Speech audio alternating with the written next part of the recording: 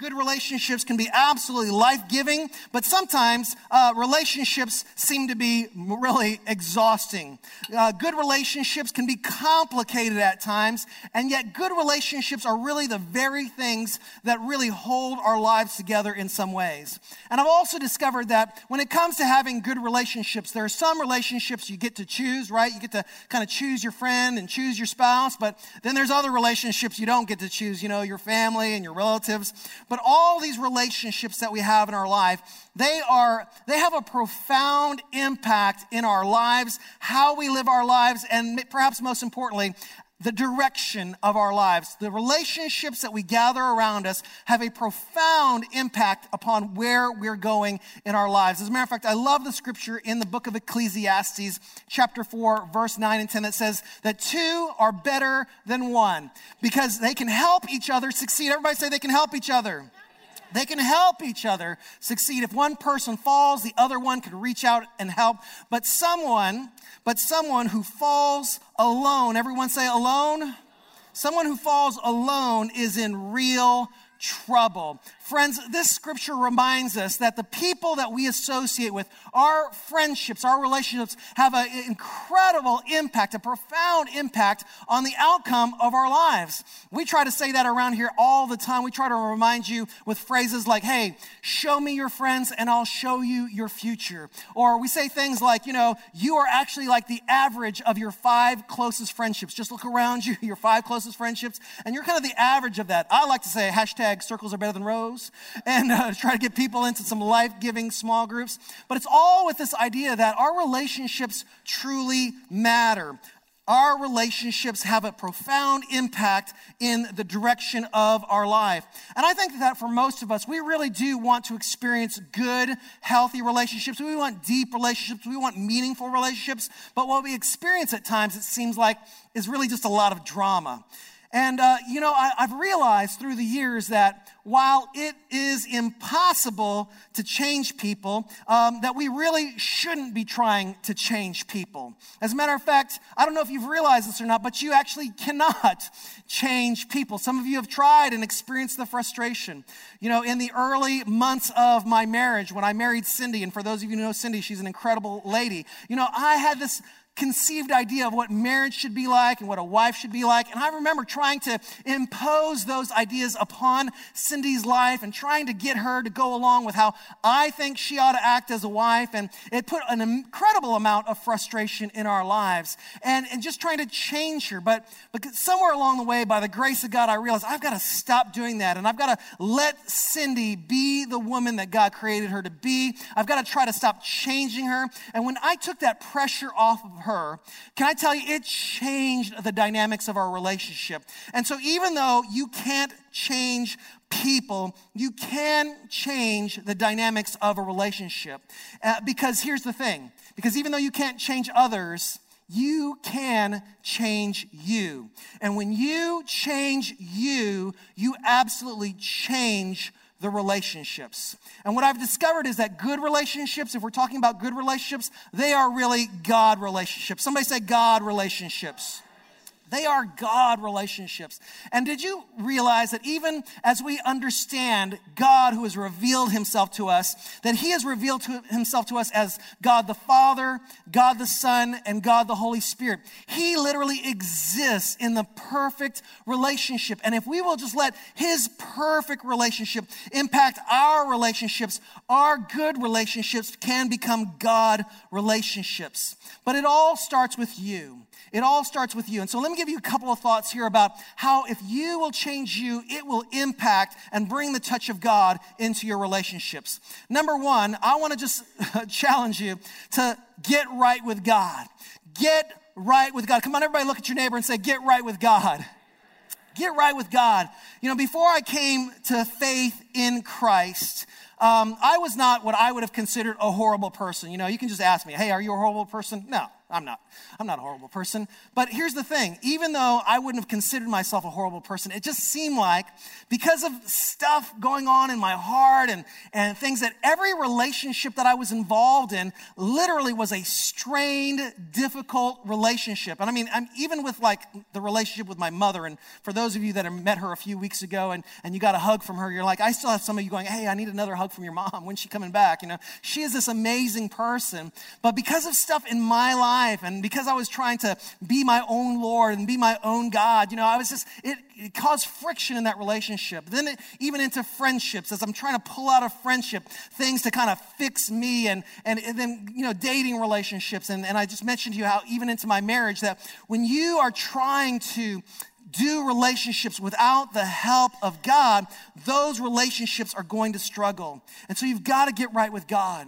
How do you do that? Well, John chapter 3, verse 3, Jesus tells us how to get right with God.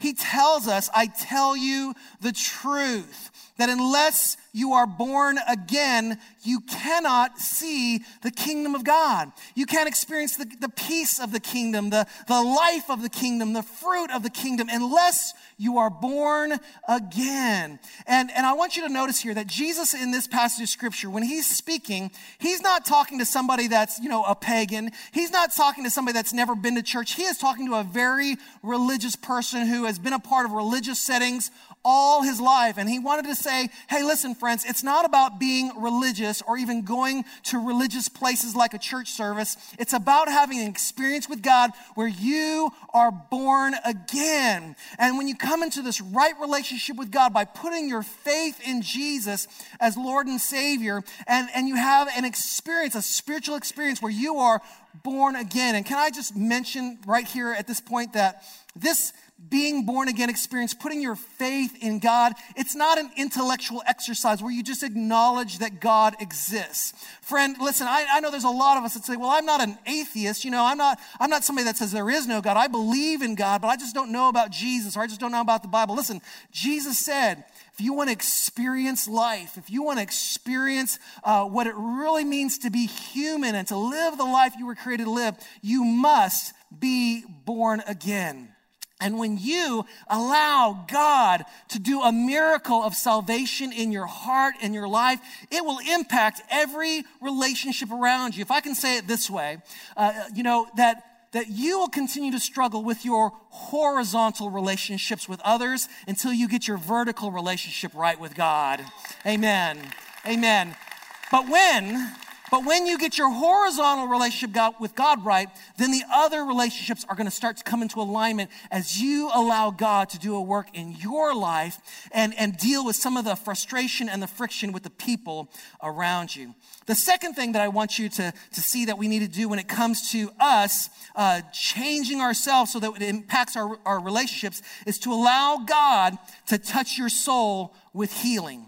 To allow God to touch your soul with healing. The first thing you need to do is you need to be born again. You need to become a Christ follower where you are putting your trust in Jesus. You are following Jesus with your heart and your soul. But then, even as a born again follower, there are still issues from our lives in the past that will still impact us if we don't allow God to heal them. So there I was born again, I came to faith in Christ, but the truth is because of my childhood and the things in my past, there were still a lot of issues that I needed to deal with. There was still healing that I needed for my life. I was an angry young man, and I needed to deal with those anger issues. I was an insecure person. I was a lustful person. I was a person that was just always trying to manipulate and control circumstances. And why was that? That impacted every important relationship in my life because I hadn't allowed God to do his healing work in my life yet. And in Luke chapter 4, verse 40, it says it this way. It says, as the sun went down that evening, people throughout the village brought sick family members to Jesus. And no matter what their diseases were, would somebody say with me, no matter what? No matter what their issue was, no matter what was holding them back, no matter what issue of healing they needed in their lives, the touch of his hand healed everyone. The touch of his hand healed everyone. My friends, can I tell you something? That we live in a broken world. And Jesus invites us to become Christ's followers, to follow him into his kingdom, and to follow him wherever he leads, and to trust his commands, and to trust his words, that what he said in his word is true. But once we get to this point where we are born again, we then need to become people that invite God to do a healing work in our lives, healing the brokenness in us, healing the sin in us, healing the hurts and the injuries in us, so that we can become whole. And when you allow the healing touch of God to begin to heal what is broken in your soul, then all of a sudden you're not putting demands on relationships around you. You are beginning to be able to be in harmony with people and walk in peace. And when you allow God to meet your most important needs, you will no longer put pressure on other people to meet those needs for you. Let me put it this way, because the thing is that when we walk around broken, we start expecting from other people things to make us feel whole. And so we go to our friendships and we want them to like us and we want them to be with us. And we go to our spouse and we want them to be our rock and we want them to be our healer and we want them to complete us. Friends, your spouse, they can't give you what your soul needs. But Jesus can. Jesus can. And when you allow the hand of Jesus to touch your soul and heal those parts, you can take the pressure off of those relationships. And you can just begin to enjoy those friendships. You can enjoy your children. You can enjoy your spouse. You can enjoy the relationship with your parents when you let healing touch your soul.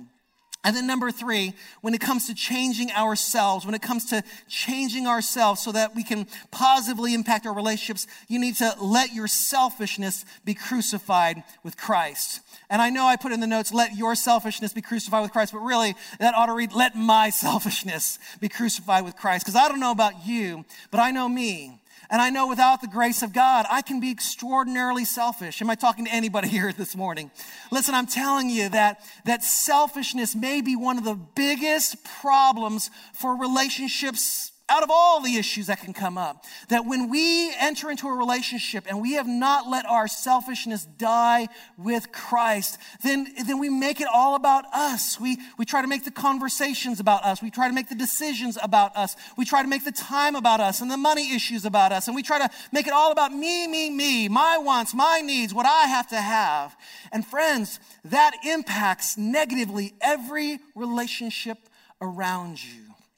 Galatians chapter 2, verse 20 says it this way: my old life has been crucified with Christ. It is no longer I who live, but Christ who lives in me. Friends, we have got to let selfishness die with Christ. Selfishness is surely the number one enemy of good relationships. Hey, gentlemen, married men, husbands like me, listen. If you will let selfishness die in your life, I'm just telling you, it'll help and strengthen your marriage so much. Ladies, mothers, can I just tell you, if you will let selfishness die with Christ in your lives, it will strengthen your marriage. It'll strengthen your home so much so. Because when selfishness dies, relationships thrive. When selfishness dies, relationships thrive.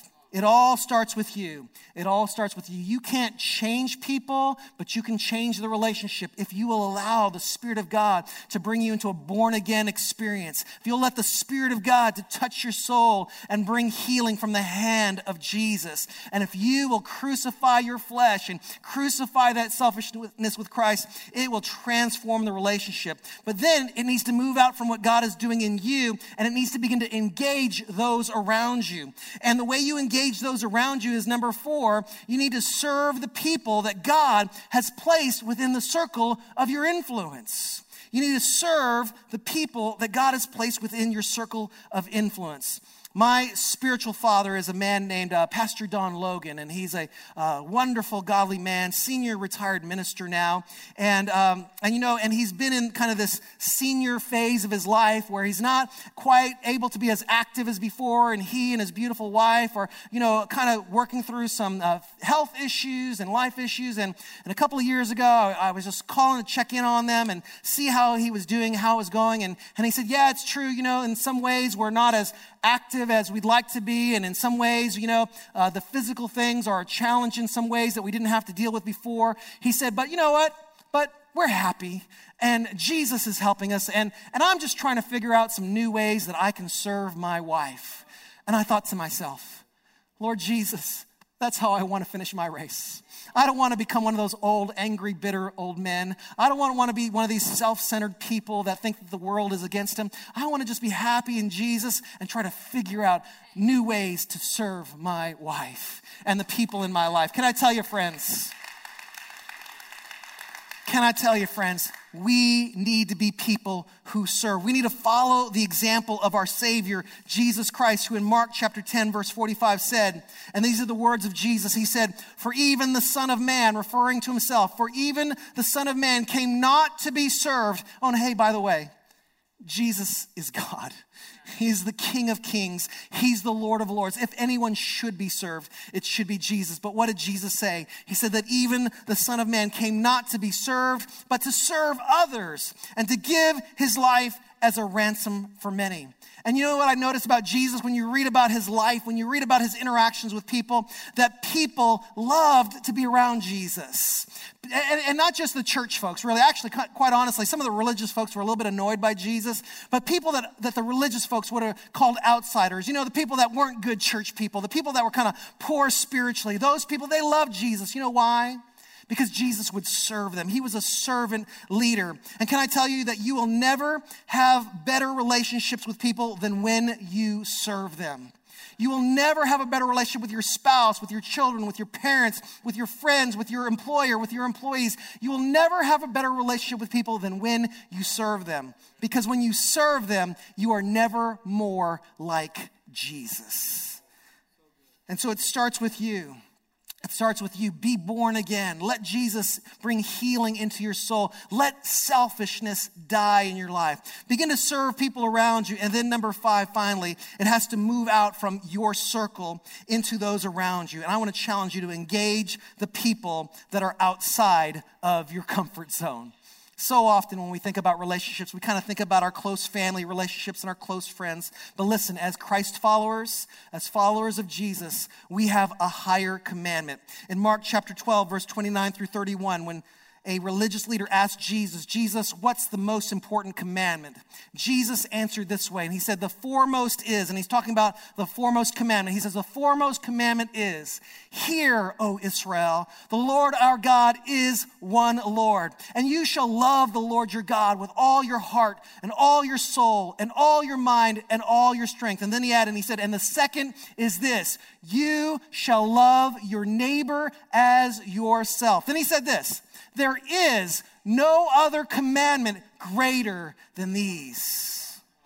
And I've been wrestling with this for the past 6-8 months, and I've been wanting to love God with all my heart, and I've been wanting to figure out what does it mean to love my neighbor as myself. And so I've been praying about it, and I've been studying, and I've been trying to let the Holy Spirit speak to me. And what I've discovered is that if you will study the teachings of Jesus, you'll discover that this person that Jesus calls a neighbor is actually someone that you're not that comfortable with. Think about the parable of the Good Samaritan. When this person who was this Samaritan person showed up on the scene and was hurting, or when the person who was in the ditch, it wasn't the religious leader that went to help, and it wasn't the person that they thought would surely be the spiritual leader that would go and help them, but it ended up being a Samaritan, somebody that they were not really that comfortable with. Let me try to put it into our language. What Jesus is literally saying is that your neighbor is actually somebody that in your normal course of life that you might ordinarily just go out of your way to avoid. Actually, the person that Jesus says that you should love your neighbor as yourself is somebody that doesn't think like you. Maybe they don't think about God like you think about God. Maybe they don't think about politics the way you think about politics. Maybe for some crazy reason, they don't cheer for the Saints. I don't know. But for whatever reason, they're not somebody that you're normally associating yourself with. And Jesus says, and that's the person that I want you to reach out to. And so this morning, I just want to give you a thought that as a person who has been made whole by Jesus, that we need to make sure that there's always room in our circle for one more. We need to make sure that there's always room in our circle, that we will go out and bring those who maybe are different from us and think differently from us and have different points of view from us and love them into our circles. Listen, friends, do you have room for one more person in your circle?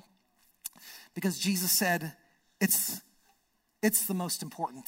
There is no other commandment more important than these. My friends, relationships surely are complex and they can be messy at times, but they are also a source of life. They are a source of life and a source of good life. God exists in the perfect relationship of Trinity. And if we want to have deep, meaningful relationships, then we need to get into God's circle. And when we let God the Father, God the Son, and God the Holy Spirit touch our lives with his perfect relationship, it will positively impact every other relationship in our lives.